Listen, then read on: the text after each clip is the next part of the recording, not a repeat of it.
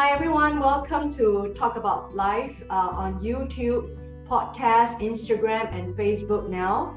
I'd like to welcome my very special guest here from the US, Elliot, and he's going to tell you a little bit about himself and his life story. And today's topic is my comeback story. He's going to share with us the story about his parents. And you know that I love people to share about stories about real people, real lives, the pains, the gains, the ups and the downs, the challenges, the successes, things that really mark the milestones of their lives. And we're going to hear a little bit of Elliot's family story, and including himself in the next 40 minutes or so. And of course, it's just not sufficient to tell a good story. You know, we don't give justice to a life in a few minutes, and I would like all the listeners and all the viewers know that, you know, whatever goes out to every word, a huge 500-page story could be written, almost like an encyclopedia. It's never going to end. But I think it's always a good endeavor for us, Elliot and myself now, to start an endeavor of documenting our lives for perpetuity in the digital world, because it's going to go on forever. And his family and his children is going to watch and listen, and then they're going to like promote this among their families. You know, it's just the start of an endeavor, right? And then they're going to do more of these YouTube videos and document their lives. I hope this will be a start of a long thing that, you know, people can just do it. You know, I would always think that, you know, my grandparents have passed on, and I don't know a lot of them. I've never met my grandparents, I should say my granddads, my grandfathers on both sides, like my dad's side and my mom's side. I've never met them before, and I've never even seen their pictures. And for them to have like lived a legacy through us now, I mean, it's a pity that we don't even know them or have any of their pictures. But I do know that their stories must have been deep. And it has gone and shut down in the graves and in ashes and you know, dust underground, 9 feet under. But you know, if we could do a better job now with technology, which we should all start documenting our lives. Don't you think, Elliot? Introduce yourselves to the world here and tell us about you. Well, it's an honor to be on your podcast. So Vicky, I'm just feel so blessed, because it goes back to what I like to preach to as well. Everybody has a story, right? Everybody has a story to share, and everybody's story should be heard. And I just love what you're doing, and you're giving people the opportunity to document this, like you said. And it doesn't have to be written anymore, right? It could be in this video format. It could be across the video like this. And you and I are it could just even be a WhatsApp voice message. Yeah. And you and I are like halfway across the world from each other. Like, how amazing is that our technology nowadays is so advanced? Yeah. Well, I just want to say, you know, I'm honored to be on the show with you. And I am Elliot Vang. I am from Minneapolis, Minnesota in the U.S., right? So it's in the U.S. For me. And I am Hmong, so just spell Hmong. And my parents are born in Laos, and you know, had 9 kids, so it's a big family, right? But not kind of typical for that during that time. Like nowadays, I wouldn't have 9 kids myself, right? That just like blows my mind to be able to take care of 9 kids. Yeah. Thank you so much, Elliot, and I'd like to welcome you for coming to Singapore virtually now. You're transporting yourself spiritually and virtually to Singapore. And for the viewers and the listeners who are new to this part of the world, you know, Singapore, it's a beautiful city-state. We've built the country from scratch. And, you know, and just like me telling Elliot, you know, this is what people should be doing. You know, just start writing down virtually, writing in inverted commas, documenting your life story. And I love the stories of people, you know, especially like, you know, I hear when you write to me, which you're going to share a little bit in the next 40 minutes or so with the listeners and the viewers about your family. You know, this is something that I think it can be emotionally, it could be deep, but you're just going to talk about it. But there's so much that packs into a life. There's so much that goes on to every minute and every second of a life. The depth and the breadth, the height, everything. So, and I think your parents and your family would be proud of you to start this journey about talking about their lives and sharing it with the rest of the world. And I'm sure that you will be rewarded richly, by God for showing your kind of appreciation for what they have gone through. And I think this is something that this millennium, us, especially in this pandemic, I think we give thanks to life. Don't we, Elliot? Very much so. Yes. Yeah. Tell us about your motivation in wanting to do this, and then you can start telling your story about where you want to start. The floor is yours.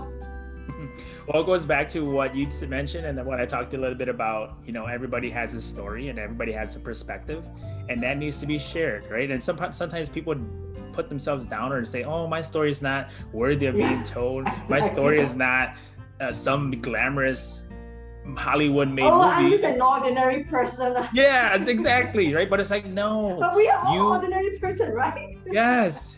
We all started somewhere, and you have everybody has such a great story, great perspective to be told. There's 7.9 billion people in this world, and there's only one of you, right? There's only one of us. And everybody has a different perspective, and that needs to be told, and that needs to be put out there. And everybody's story should be heard. So I'm glad that you're offering this platform for that opportunity. Yeah, and just a bit of alert to our listeners and the viewers. The way I see it is that you are very loving, very loving, husband, and you are a certified high performance coach, and you help to guide people to discover new beliefs and habits so that they can show up to their truest self. And I love the word about showing up. A lot of people don't show up.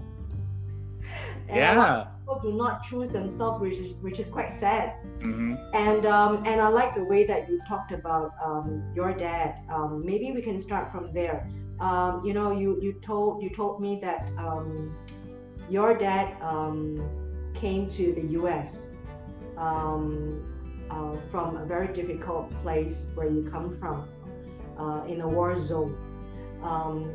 And people like us in your era and my era, and in this modern world, to except for the Iraq war and some of these wars being fought some places, it's really hard for us to envision and imagine that a family, or now we're talking about your dad being in that place at that time, in that era. We're talking about an era that is like long gone. It was history. It's so hard for us to imagine. So maybe you would like to tell us about your dad, and what are these nuggets of memories? And I believe these are stories being told to you by someone in your family. You wouldn't have a film, right? And neither would you have a lot of photos, diaries. So it must have been told to you, story, word by word, by someone. Tell us these nuggets of memories that you have about your dad and the times that he was then. Yeah, right. So my dad passed away when I was younger, and on the 25th anniversary of his passing, my siblings and I said, "Hey, we don't know much about our dad, or we've only heard from stories, and let's go reach out to our aunts, our uncles, our grandmas, and record them, like what you said, right? Record them on video of sharing their explicit stories of my dad that they shared and experienced with him." So that was a great project that we did. Wow. Going back, my parents escaped a war-torn country in 1978 and came to the U.S. And my dad was the breadwinner. My dad was the one who was working. My mom was a homemaker. And here my dad came to the U.S. And yes, the U.S. is land of opportunities and freedom.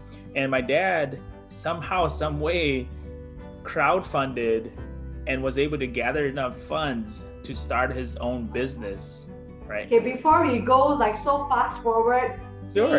I'm going to YouTube rewind a little bit slower. I mean, it must have been so difficult for them to make that journey, and we must not forget the difficulties that they have gone through. I mean, for them to leave a war-torn place, and it must have been so difficult for them to like really just want to pull themselves out and go through a very difficult journey, and then in search of hope, right? And we must not forget that must have been a difficult time. Have you heard anything about that phase that they Yeah, very much so.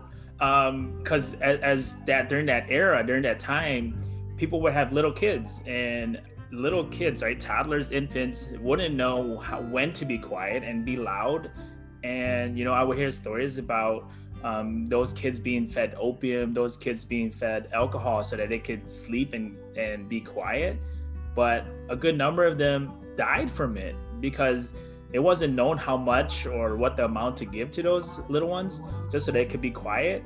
And it was like people that moms or parents that didn't want to give those were excluded from the group and say, hey, you can't be with us, and because your child's gonna be too loud, your child's gonna give us away. We're trying to escape here. We're trying to be quiet. We're trying to be on the down low, but you can't. Either you give this to your child so they be quiet, or you be on your own. And those are the stories I heard, and they just broke my heart. Like, oh my gosh, how do you as a parent make that decision? This is not good for them. This may possibly kill them and lead to death, but you're stuck. Like, do I give it? Do I not give it? I want to be part of the group. I can't go on my own. I can't navigate these jungles and this forest by myself, right? So those are the kind of stories I heard. I was like, oh my gosh, I wouldn't even know what to do in that situation myself. Wow. So I'm not going to go into too deep because it can be really emotional. But eventually they made it out of the country. Then they landed in a safe zone away from the war, and it must have been difficult. And even for one of my series here about migration and integration, even I'm just really telling you, Elliot, even in these times, migrating and integrating is a huge thing, and it's difficult for a lot of people. Yeah, but can you imagine in those times, and that your dad and your mom brought you and your siblings, and I should say salute, is like they are the heroes, aren't they? Yeah. I mean, just going to a new country, new setting, new language, nothing about, you've only heard bits and pieces about that country, right? Just imagine us during this time. Technology is so advanced. We have the capabilities of Google Translate, right? How hard will it even be for us if we were put into a whole different environment with a new language, different language? Without a Google map. Yeah, how stuck we would be, right? So just imagine, I was like, I can't even fathom what they were going through, their struggle. It's like they were put in a new system, and there was struggles and challenges there. Yeah, and they didn't know a word of English, I suppose. No. my dad knew some, my mom knew none whatsoever. Yeah. But you know how tough it is even for now, like you and I, we are in this era of technology, going to a new place, going to a new community, that's social, going to a new social structure, learning the way of life and looking at faces that is so different from you, and hearing words of alien. Yes. That's why I always feel that people who have gone first, they are the heroes of the times. Yeah. And tell us now that you go back to that part whereby you say that your dad crowdfunded. Without the crowdfunding source. We can laugh about it now, but there must have been a lot of pain, and my heart goes out to them. I mean, we could talk about it now in a very diplomatic way. We crowdfund, we do a business, but I can't imagine that era of people who left. That era of people, who left, and then because they really wanted their children to be safe. Yes. Kudos to the era of heroes. And then your dad, what happened? Tell us the story. Tell us.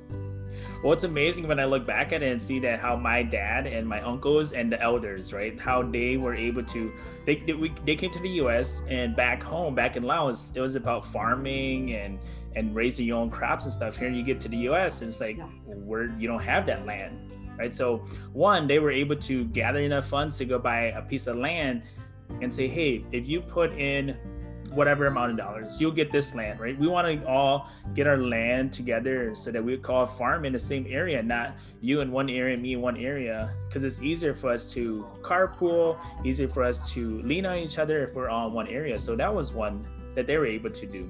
Wow. Two was my dad and some of the other uncles were able to gather up enough funds and start their own small business. And I was like, then looking back, I was like, how did they even do that? Being in the US, not knowing the language and just being here, 6-7 years, and here they are starting their own business. I'm like, wow. Just thinking back how much of an entrepreneurial mind my dad had, and I was just like amazed by looking back at it. At which age were you, and how many people actually, your siblings? You're about 9 people? So there were 9 of us, and I have 9. Oh, there's 9 of us total, but 2 of the older ones passed away from malnutrition. They died at a young age, and I never had the chance to meet them. But hey, I say there's the 9 of us together because they were, kids of my mom and dad as well. I just never had the chance to meet them. But there were 7 that were here in the U.S. Tell us, it must have been, you were doing your own documentation, right? About your dad's life in this 25th anniversary. Is there any chapter you would like to share? Anything that kind of sticks out? Well, just in coming from an Asian culture, especially the Hmong culture, it's about clans, right? Having your groups, having clans. And my dad was the clan leader of our cousins and our relatives, right? Wow. So he was the one who held the group together. He was one of the ones who one of the key figures to say, hey, let's make those decisions, right? So when you have a big group, somebody has to make a decision, regardless if it's good or bad or how it turns out. And my dad was the one who held our relatives and our group together. And once he passed, and that kind of like died with him, and a lot of that was lost when he passed away. Could you bring us to the viewers and the listeners, and also yourself using this as one of your documentation? Could you share any story that you remember vividly about your dad? Give us some instance, some memories of him, to bring him, to flash him out, to tell us about this hero of the generation. How is he like? How is he like? What kind of temperament does he have? How does he look like in your eyes? And what has he said to you or the family? What are these nuggets of real memories that have stuck in with you as a child? He passed away when I was 8, so I have very little memory of him. Pockets of memory of him. But even now, when I meet cousins or relatives or aunts and uncles that knew of him or knew him then, would come and cry to me and still feel that pain of his loss, even up to this day, right? It's like people still come and share like, oh my gosh, every time I see you, it brings back memories of your dad. And your dad was such a, I've heard stories of my dad being like a very even keel, very business-like person, very business-like approach to things. And it's just so amazing to see people still coming up to me or my siblings and say, oh, I remember when your dad was this and he did this for us. Tell us, what were some of these words that your uncles and your dad said about your dad? That he was a very humble person, that he would, regardless, he didn't just pick you out because you were smart, right? He knew that everybody played a role, and then he needed to gather everybody together, saying, okay, you're smart in this area, that's where you're gonna be. How about you? You're not as smart in that area, but you could do this, so we're gonna take you along, right? He didn't leave anybody out. He was very inclusive and saying, oh, you're one of us, and not saying, oh, what can you offer me? you can't offer me anything. Okay, you're out of the group. You don't have anything that you can offer. You know, my dad was one to say, no, everybody plays a role in this. Everybody can be a part of this. Everybody can chip in somehow, some way. And, you know, that's what I take from my dad about being, you know, one, being fair, right? Just being fair and saying, you can play a role. Come on, let's go. So those are the types of stories that I hear people sharing me about my dad. Okay, and because you were 8 years old and you see your dad, like, you know, he arrived here, I can kind of like imagine he trying to crowdfund, right?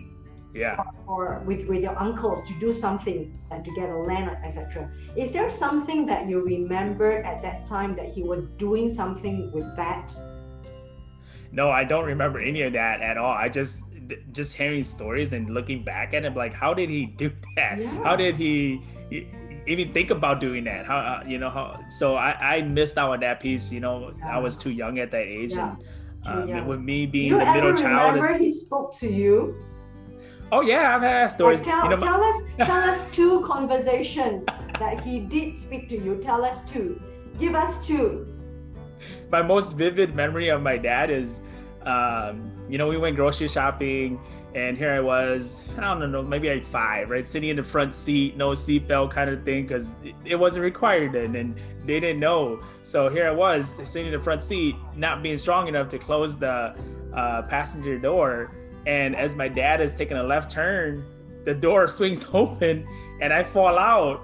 And my dad like ran over my foot, right? And I was like, what just happened? And my dad stops, runs around, checks on me, everything's okay, just kind of throws me back in the car and just goes on, right? I was like, that's my most vivid memory of my dad that I can remember. Yeah. Your foot being run over. Yeah. Do I have a second memory? You know, and then the second most vivid memory is the day that he passed, right? I just didn't know what was happening, the things that were happening. All I knew is that he was involved in a car accident and he had passed, right? There were stories that, he got ran over, he got hit. I was like, as a kid, I can remember having my toy cars and be like, here's my dad laying on the ground and here's a car that ran him over, right? I still remember that, and that's a story that I heard. And then later on I found out, no, that wasn't even the case, right? That wasn't what had really happened. Would you mind sharing that a little bit to document, or you don't want? It's really up to you. No, I don't mind sharing at all. You know, it's my dad.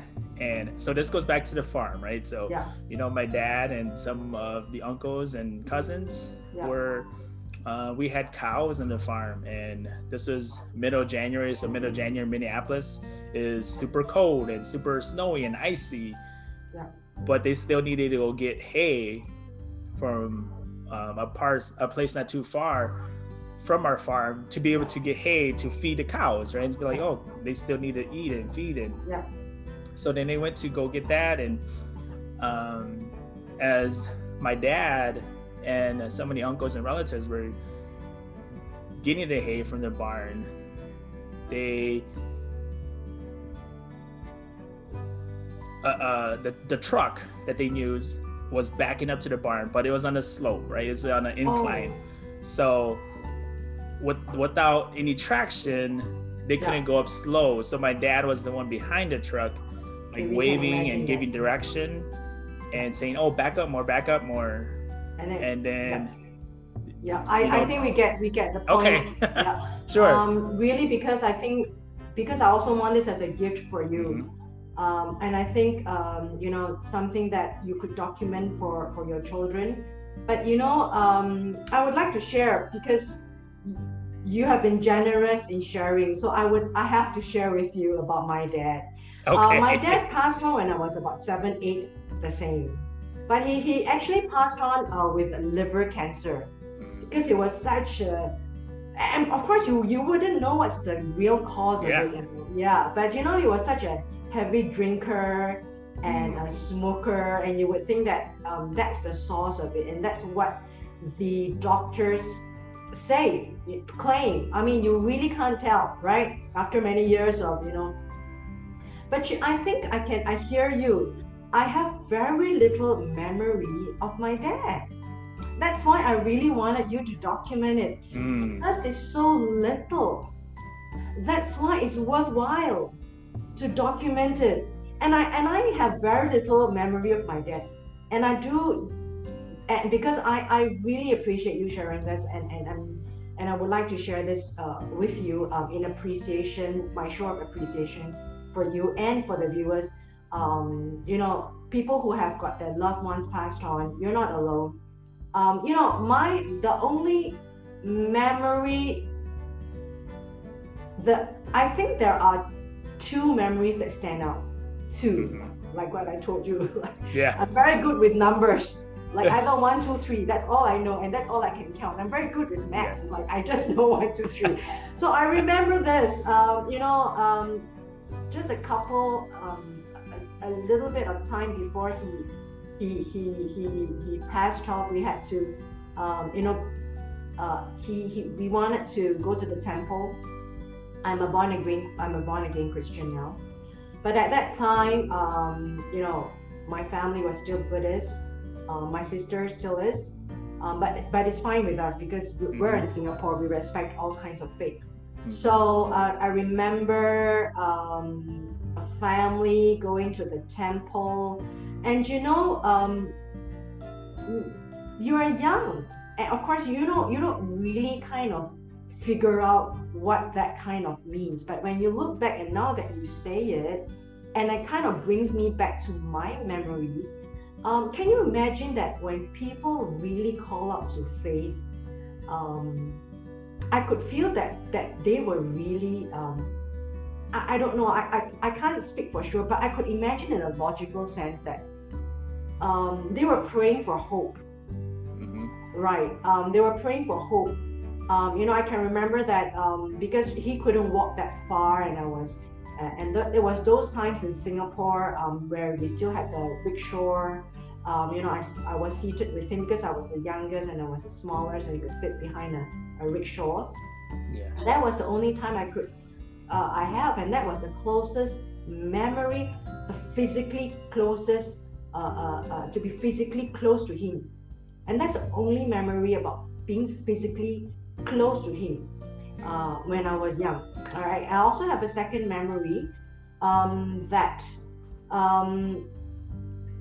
I remember him the day before he was going to the hospital, you know, the day that before he passed off, because well, and of course the thing is that we didn't know anything. Sometimes I mean, it's just I'm a Christian. I read a lot of the Bible, but you know, there's one word that sticks out. Sometimes this phrase just sticks out. You know, sometimes the unexpected comes like a thief in the night. You know, you don't know. I think in a logical sense, when you're grown up, when you're anticipating something, you can kind of think that, okay, this is coming. You know, meaning that he's not the person, right? He's not going to live forever. He's going to live in a very expected time frame. He will go, right? In a logical mind now, you know. Yeah. But of course, at that time, I was young. I didn't know. And plus, sometimes even though you know, when it comes, it really hits you, right? So the day before he was admitted to the hospital, and then of course thereafter, he went home to the Lord. He you know, he wanted to have this fish curry. Okay. Yeah, which the doctor said no. And of course, I remember my mom said no. But you know, he says that, you know, like, I'm gonna die anyway, let me have it, you know. And then we took the cab and we went there, and I was really, really young then, I think about 7 or 8. So that was the closest memory that I ever had. So I want to thank you for sharing, and the thing is that your sharing, I think gave me some of my, you know, brought me back some of my memories to me, and I think the viewers and the listeners, and know this energy that we're sending out. And can you imagine, Elliot? It's huge. We're talking about a life. We're talking about life. We're talking about they ever walked on this earth. And for me to talk about your dad, and let's give him a big round of applause. Come on, this is a hero. Yes, very much so. Yeah, Yes. he is a hero. And the way you tell me is that the way I interpret his life, I don't know much about life. We don't know until we go up to the heaven to look down. But you know, he's the real hero.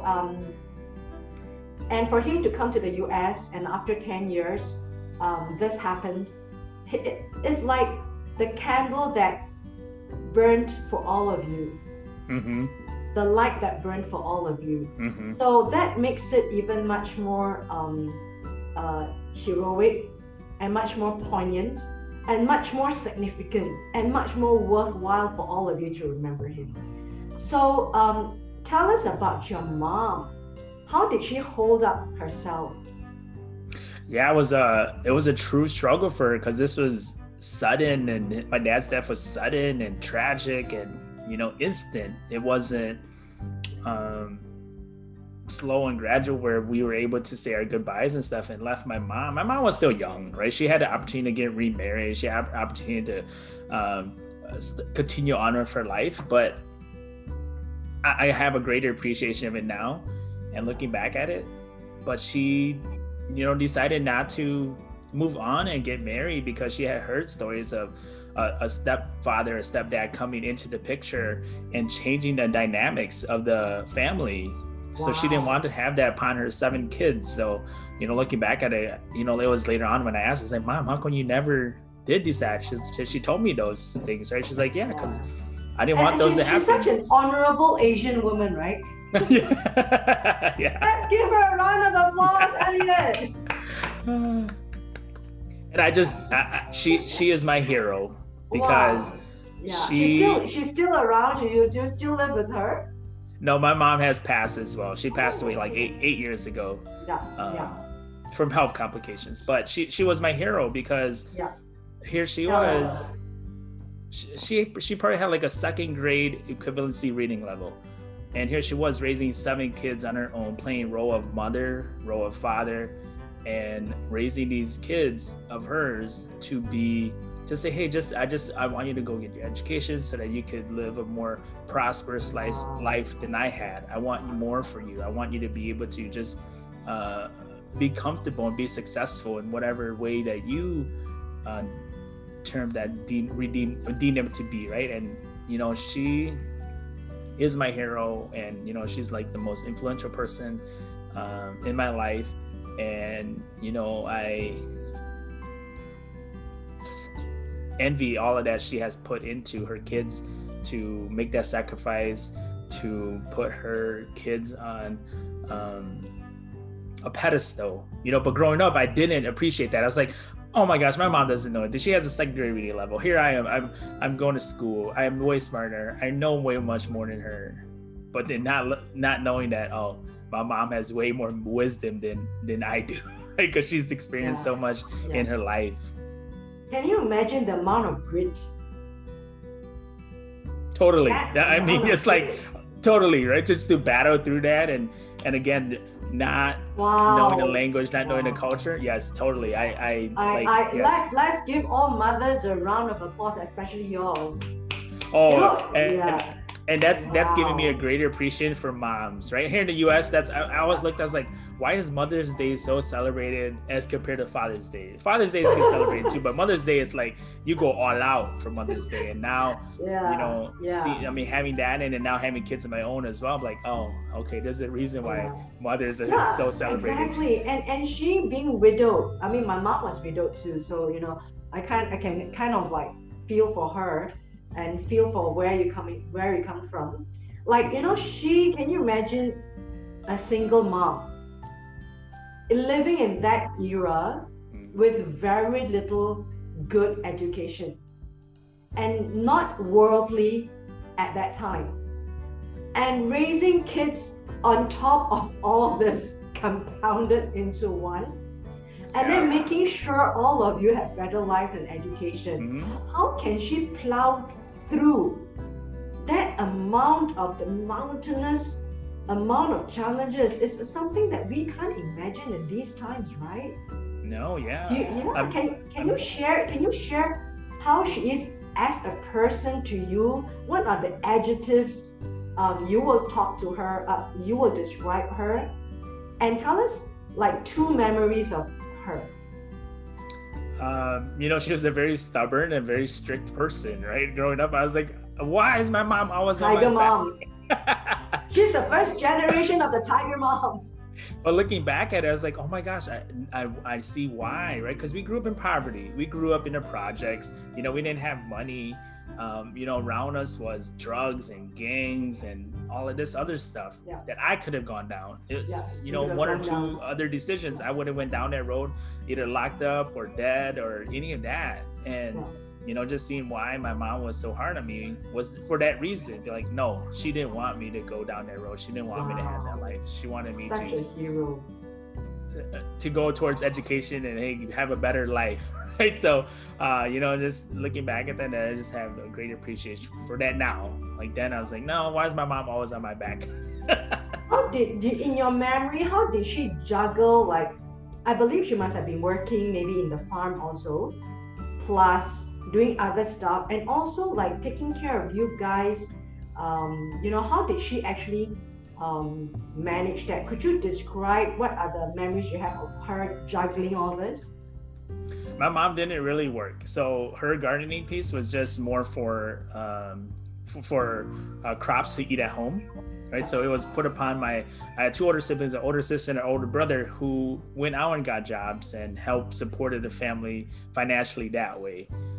So my mom didn't go out and get jobs. She was more of the homemaker, making sure that everything at home was held in place and held together.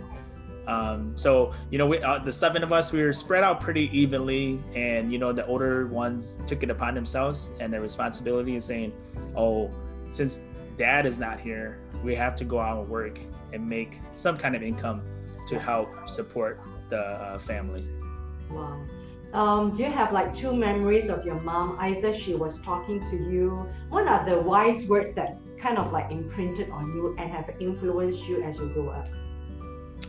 Number one it was later on in my life, and I had a conversation with her, and sharing a little bit about what I talked about earlier. It was sat down with my mom and said, Mom, how come you never did take that chance to go remarry? Why didn't you were young, you were beautiful, you could have done that. She just told me I didn't want to do that and bring somebody else into this family and break it up or have some kind of abuse going on.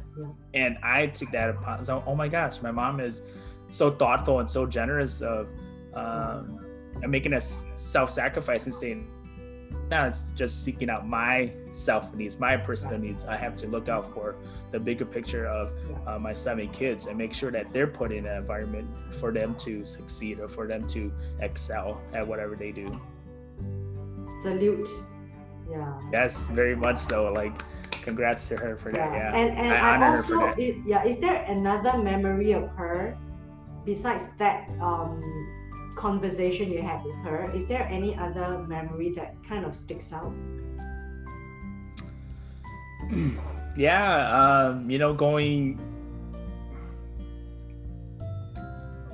Going back to. Okay, I think we should pause a little bit. I want to share with you too. My mom passed on.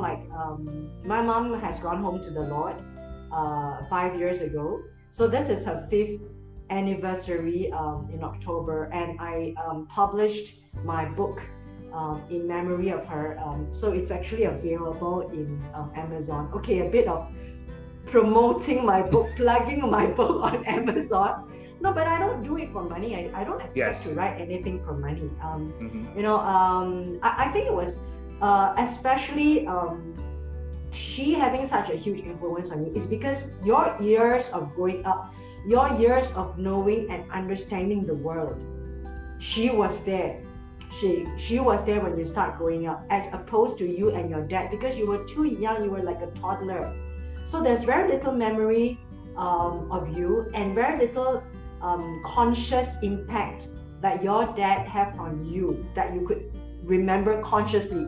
I suppose unconsciously it must have got a great impact. I mean, your dad and your mom are similar. Your dad, he's such a leader, right? I mean, he's like the one that held on to the whole clan.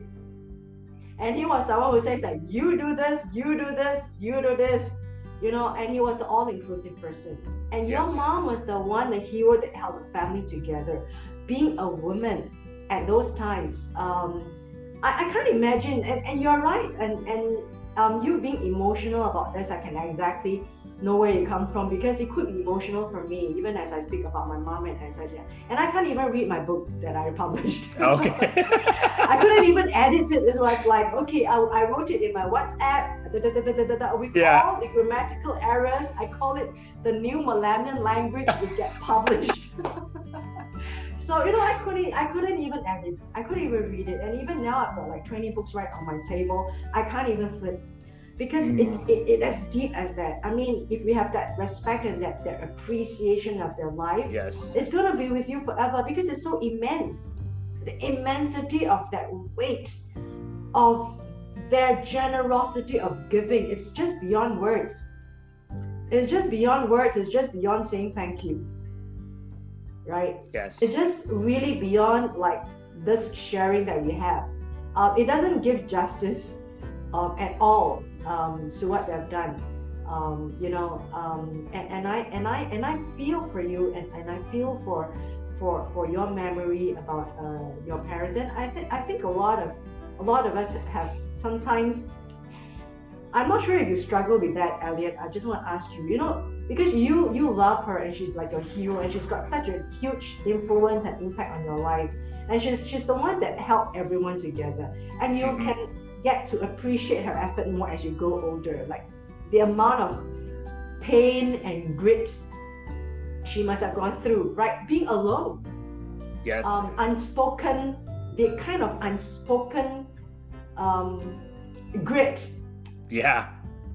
Just grinding through every day. You know, I want to ask you, is there something about you that you felt that you took on your mom and your dad's influences consciously or unconsciously, now that you're looking back, that they kind of like exist in you? Yeah, you know, a little bit for both, right? I'm one to always be fair, and I'm one to always be inclusive, and I want to make sure everybody has a voice and everybody's heard and everybody's seen.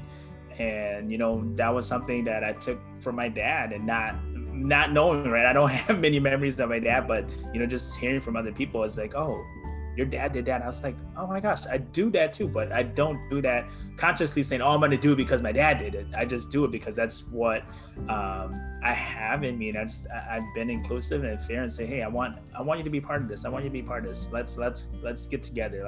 Let's do this together. Let's put our minds together.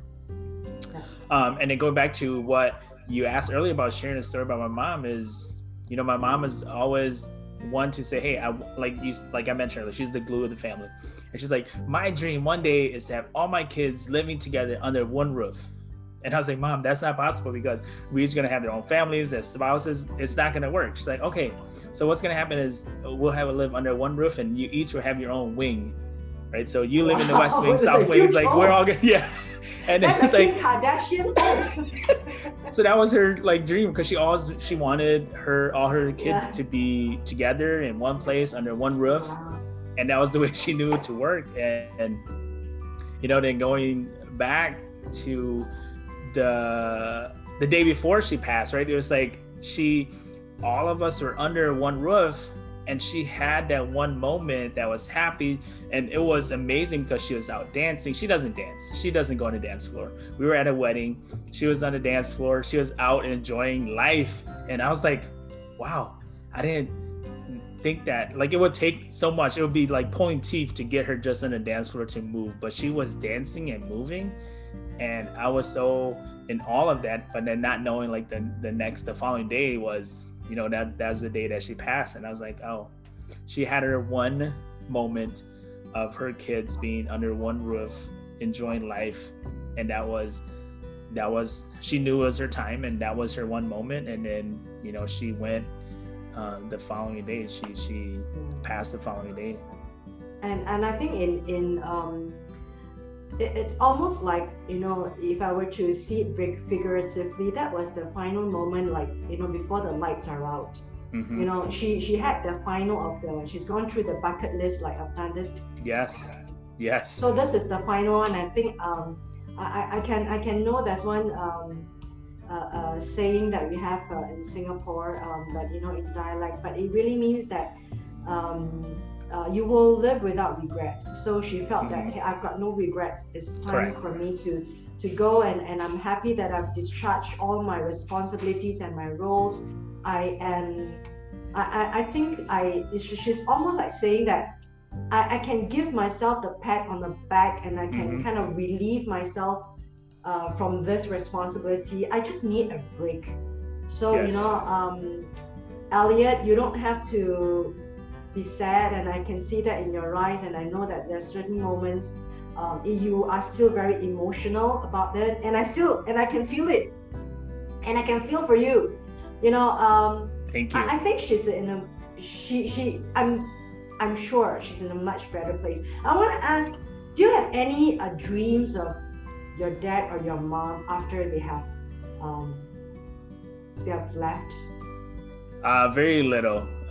You know, maybe like once or twice, but it's not as vivid. It just come and goes, and then I don't have that deep memory of, oh my gosh, my dream of this and that. And my siblings have shared, like, they've had dreams and they've had experiences of, you know, my parents coming back to their dreams, but for me, I haven't had many of those. I think it just goes to show that, Elliot, you're gonna be okay. You know, it wasn't always that easy, right? Right after my mom died, it's like it was. I had very dark days, right? But now I've come to appreciate, right? Yeah, I struggled, and I was like, oh my gosh, like I just tell us, how does a man go through grief the unspoken way? Tell us.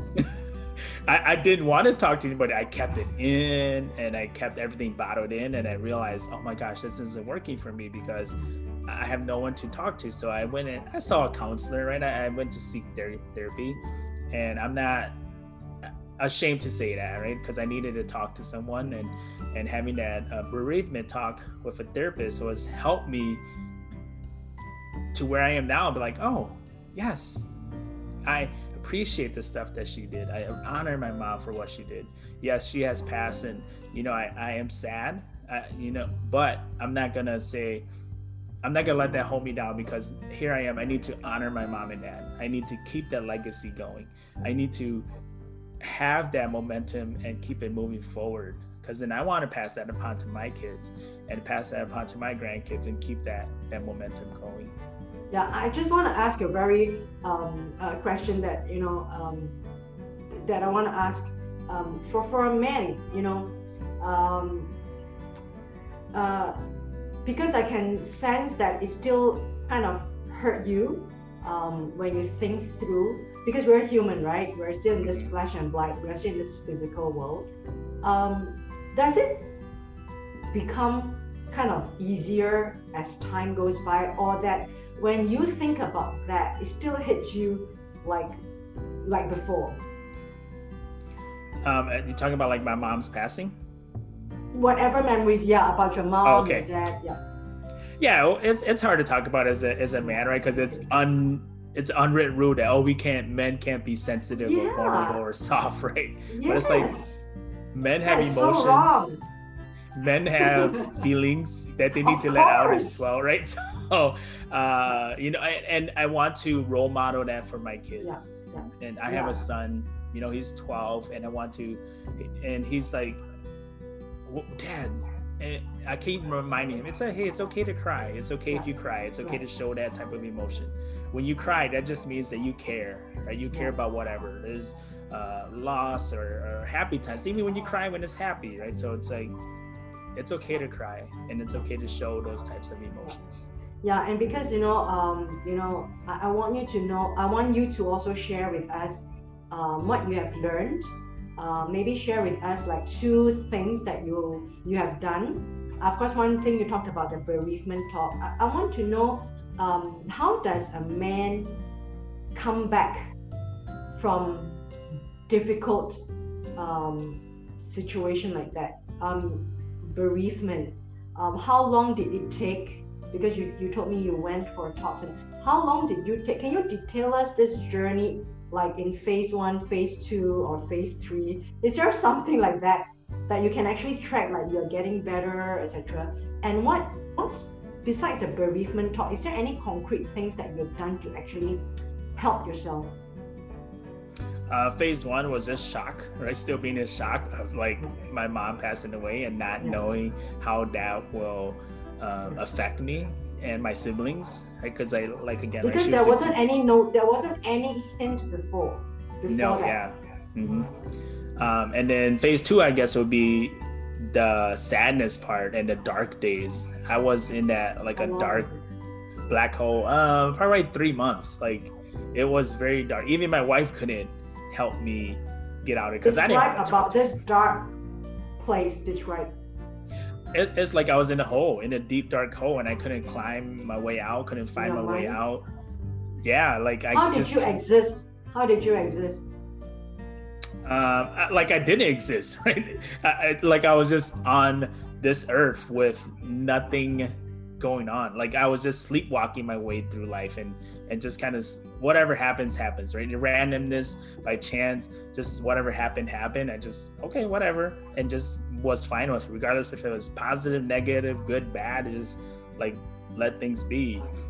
And then following that was I started talking about it more and expressing, saying, like my close friends say, oh my gosh, I feel like I'm in this deep dark hole and I don't know how to get out of it. They could see that in you. Yeah, they could see that, and I started expressing that, and then I started getting, oh, don't worry, you'll be fine. Oh, if you need anything, let us know. And then I started getting that kind of encouragement from family and friends. Yeah. And then that's when I started. What made you reach out to a therapist? You know, I didn't want to, because I was shameful of it, right? It's like, I don't want to talk about my feelings. Yeah. And with the urging of my wife and just saying, hey, just go try it, right? Just do it and see what happens. And then with the first time, I was like, okay, this isn't too bad. When the second time, I was like, oh, this is getting better. You know, the third and fourth time, like, oh, I'm starting to see that the blessings in this, the appreciation that I have, you know, for my mom. Of course, you know, the passing is still sad, and, you know, I'd still struggle with that, but it's like, okay, how can I honor her moving forward? How can I make sure that my mom and dad's legacy lives on? Okay, so that's what keeps me going and moving forward. So this curve about phase 1, phase 2, the shock, then the pain, the dark place, and then the next phase was the therapy. At which point in time you felt that you were out of that dark place after the therapy was completed? At what point? Like you felt like I'm okay. Yeah, even at the end of the therapy, I started seeing that more, but I didn't see that totally. So maybe like a month or two after the therapy, and then I started gaining that momentum and building upon, oh, how can I honor them, right? And I started asking myself those types of questions, and how can I keep this moving? So it was a good, 6-7 months before, after my mom's passing, before any of this started picking up traction and have some kind of movement. Yeah. And how did you kind of like, okay, I will really just, how did you like go back to that normalcy? So it was like 7 months after, you couldn't just like immediately gone back to normalcy, like laugh with your friends, like, it's hard to get that back, right? I mean, it's such a big part of you that just kind of like gone, like buried together. A big part of you is being torn out. And I know how I could feel it. A big part of you is being torn. The heart is broken. And we're really talking about the brokenness inside. Mm-hmm. So at what point in time you felt that, hey, I can look back at my career, I'm going to do this with my life, and that kind of like take precedence again, instead of like grieving over your family. There's a lot of things in play now, right? Yes. One big thing that helped was, my siblings and I, we had a family meeting and saying, hey, and showing that appreciation. What did you honor about mom? What did you appreciate about mom? Right. And having that, and then also having a conversation about the piece of, hey, mom was the one who held this family together. We could go either one of two ways, right? The family's going to break apart, everybody does their own thing, or we could stick together and continue this togetherness of being a family still. And we all decided, hey, let's stay together, let's stick together, let's still have these moments, because this is what mom would have done when she was here, right? She would have held the family together. She would have said, oh, we're having a family gathering, holidays, especially this year, right? A little harder with the pandemic, but having those family gatherings and keeping that still going, instead of, oh, mom was the glue, mom was the rock, she's now longer here, now everybody just goes their own way. So we made that conscious decision, and with that intention of, let's stay together, let's keep these family gatherings going. So that was a significant event of Very intervention. Tell us, yes. How did this happen? Someone must have wanted to call for this meeting, this very important conference. I would like to take credit for it, but I don't know if I can. Right? I don't know how that happened. I don't recall one particular person saying, hey, let's have this gathering, right? But I just remember us getting together and saying, if this is what we want to do, this is what we want to continue, then we must keep this together and keep this moving, or else we will go our separate ways and do our own things, and then have our own little family gatherings, only without the cousins and the siblings together. Wow. I mean, I just want to salute you, but I think we should salute your dad and your mom. Yes. And they are the heroes. Let's salute them. Yes. Yeah. I mean, I would like to say that my words sound superficial, and I think whatever words that we use, we can't go into the life of people that have passed before us, who have walked the road. Can you imagine? They paved the way, they opened the door, and they really paved that, and they kind of cut through the jungle and let you walk. Yes. I can't imagine that. Your story kind of make me, before my tears drop, I think I'm going to say goodbye to you. But I really want to thank you so much, Elliot. I'm so emotional about this. It's whew. Elliot, I would like you to say something for the next 30 seconds. You are 2 days or 3 days away from 2020. What's your concluding message for the next 30 seconds about your story that you've told us, and also moving forward for your life of your family? Tell us. Vicky, just what you shared about there, right? It's about attaching yourself to people who have paved the way, right? Because you want that smooth road. Yeah. Do you want to go on your own and find a search list on your own and go through rough terrain? Or do you want to attach yourself to people who've done it before and have that smooth pave for you and say, hey, come and join me, because this is going to be a smooth road, less bumpy. There might still be bumps, but be less bumpy for you, right? And that's why I do what I do as a coach right now. So hey, let's get there faster. I could show you ways to get there faster. Let's get there faster, because let's cut out that time. Because we don't know how much time we have on this earth, right? And let's cut out that time and so that you can get to whatever success means for you, whatever that happiness or joy means for you, right? Let's find those habits to get there. Yeah, and you're a high performance coach, right? Tell us what do you do? What does a high performance coach do, and what is the result you're trying to get the people to get to? Yeah, as a high performance coach, people are like, oh my gosh, what is a high performance coach? I was like, high performance coach is someone who's going to help guide you to get to those high levels of performance and stay there over the long term. Right? It's not overnight sustain, right? It's not overnight success. It's because we hear stories about people who are crushing in their careers and making millions of dollars, but working 80-hour work weeks and not having healthy relationships. Yeah, right? And if it's not sustainable, you can just go down. If you don't hold it there. Correct, right? So high performance is all about what are those habits that you could put in place. We already have it. We already know it. But what are those habits that you could put in place so that you can continue this over the long term? Right? So I just enjoy working with people, and when it's very simple. It's not complex. I don't work on oh, you need to do this and that and this and that. No, it's very simple. And when people get that thought or that habit, oh my gosh, I knew that, but I just didn't know to do that, right? And one story I want to share is like, I worked with a client and she wanted to read more because she enjoyed reading, but she's like, I don't have time. I was like, how did you remember to come on this call with me today? Oh, it was on my calendar. I was like, okay, do you think reading can be something that you can put in your calendar? Oh yes, I didn't know that. Like, so she started calendaring in reading time, and she did that, and she's like, oh my gosh, what a game changer. I didn't know I had that time, but once I put it on my schedule, I have the time now. Yeah. I said yes. Wow. Right? We're all given 24 hours a day. Yeah, that's something that's simple, right? Yes, yeah. Right. That means we can achieve high performance if we do make totally changes, you know. Yeah. Thank you, Elliot. You know, I want to hope to check in with you and your family 2021, and then give me the links of your project or your business below, so that people who need high performance, I think we all need this during this prolonged lockdown. I think there's no performance, all of us. Yeah.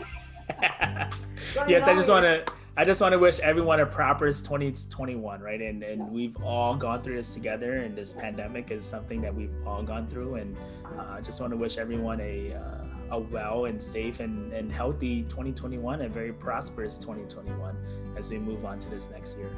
You know, I want to thank you from the bottom of my heart. You have shared so generously the story of you know, your family. Even in that little nuggets that we feel that we don't give them the right, you know, the right proper respect, but with very little nuggets that you have shared with us, which holds so much immense life in it. I just want to thank you. I believe people who are listening in, they would know what to pick up from what you have said. I picked up some things from what you've said. I think staying together, families together, and I've learned so much from you. You know, I have, and I'm not going to say more because it's going to, you know. Thank you. I appreciate that. You. Yeah. And you know, I just want to thank you, and I want to tell you that it's a good thing what you have done today for us. It is a good thing. Oh, thank you, Vicky. I honor you for your time. I honor you for allowing me to come on your platform to share my story and share with your audience about, you know, that yes, you can be who you are, and just continue to show up as your truest self and your best self, and just continue with that, and that's good enough. Yeah. Thank you so much, Elliot. I will check in with you, and I will invite you as my guest in my private Facebook, where all my guests are connected. Thank you so much, Elliot. We will continue our conversation in the next episode in 2021. Thank you, and send my warmest regards to your wife and your children, and all the wonderful safety, protection, and love from this part of the world. Thank you, Vicky. Thank you. I appreciate it.